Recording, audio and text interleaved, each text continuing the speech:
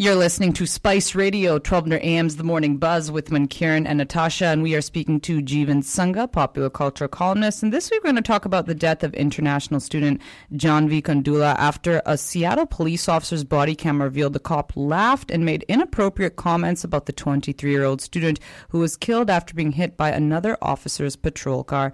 Jeevan, thank you so much for joining us this morning. Thank you for having me.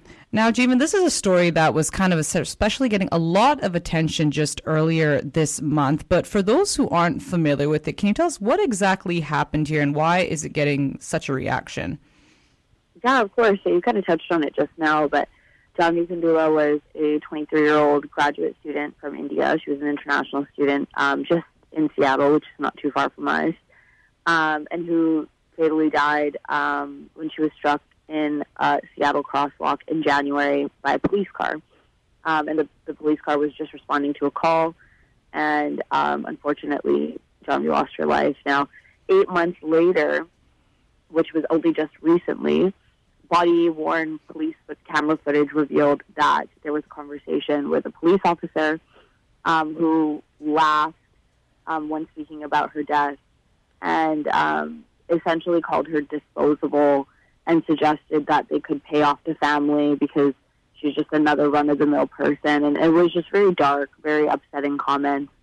And upon that video footage, that body cam footage being released, and you can kind of tell towards the end of that as well when the officer realizes that he's being recorded, he shuts off his body cam. But yeah, it went viral.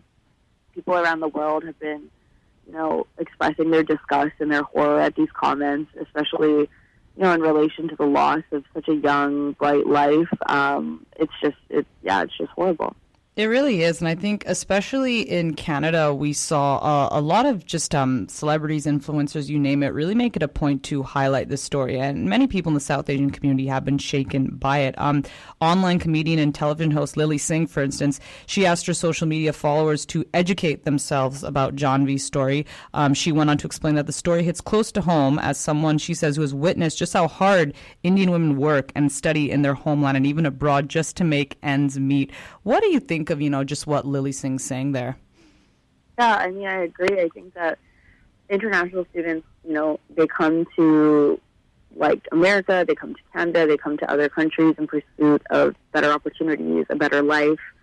They have to endure so many struggles in the day-to-day from members of their own community, from members of outside of their community.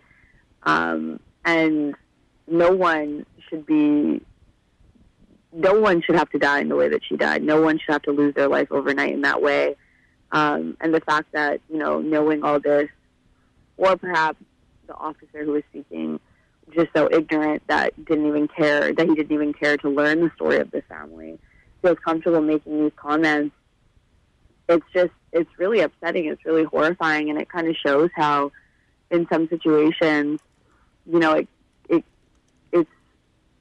police often struggle to empathize with people who die, especially at their own hands. It's very, very, very upsetting, and I think it's a moment for us all to step back and reflect on how we treat members of our own community.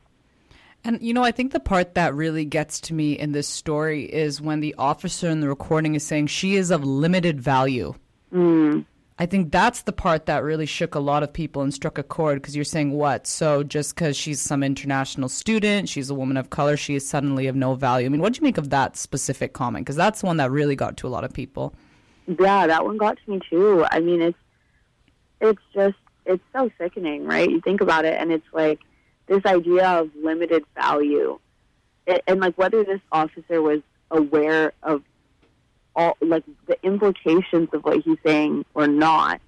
If you think about limited value, what is maximum value? You're highlighting a matrix or a hierarchy of value in society that already exists, right? In a lot of spaces that young immigrant women of color walk into, they're treated as if they are of limited value. But even in death, to prescribe that onto her, to not even be able to give her that base level of respect, months and months after, with a family who's grieving, with a world of people who are now exposed. It's yeah, I think it's very, very, it's very telling of like the kind of investigation that I'm sure was going on. Certainly, and I know as we speak, they are saying they're investigating the incident. I don't know what's happened to the officers so far, but I think also the other part of the story is the fact that this happened earlier in 2023, sometime in January, and only the news is coming out now about this story. So I don't know why it took so long for us to come across this. So that's the one part that gets me. But now that we're talking about this, Jeevan, I mean, what can we take away from this story? I mean, I think it's a good opportunity. I mean, of course, this is, in the States, but even in Vancouver, when we think about how big of, or Surrey, for example, when we think about how big of a issue policing is or has come in the public sphere, I think it gives us an opportunity to do some research on the impact policing has in our community, what kinds of legislation that we want to see moving forward. Because I think that although this comment that this police officer said, it will never define John B's life. Like it shouldn't be treated as this defining moment in her life. She was a full-fledged, intelligent, kind young woman who, lived her life through the interactions with the people around her. But seeing, instances like this with policing, it gives us the opportunity to think about what kind of change we want to see in our community.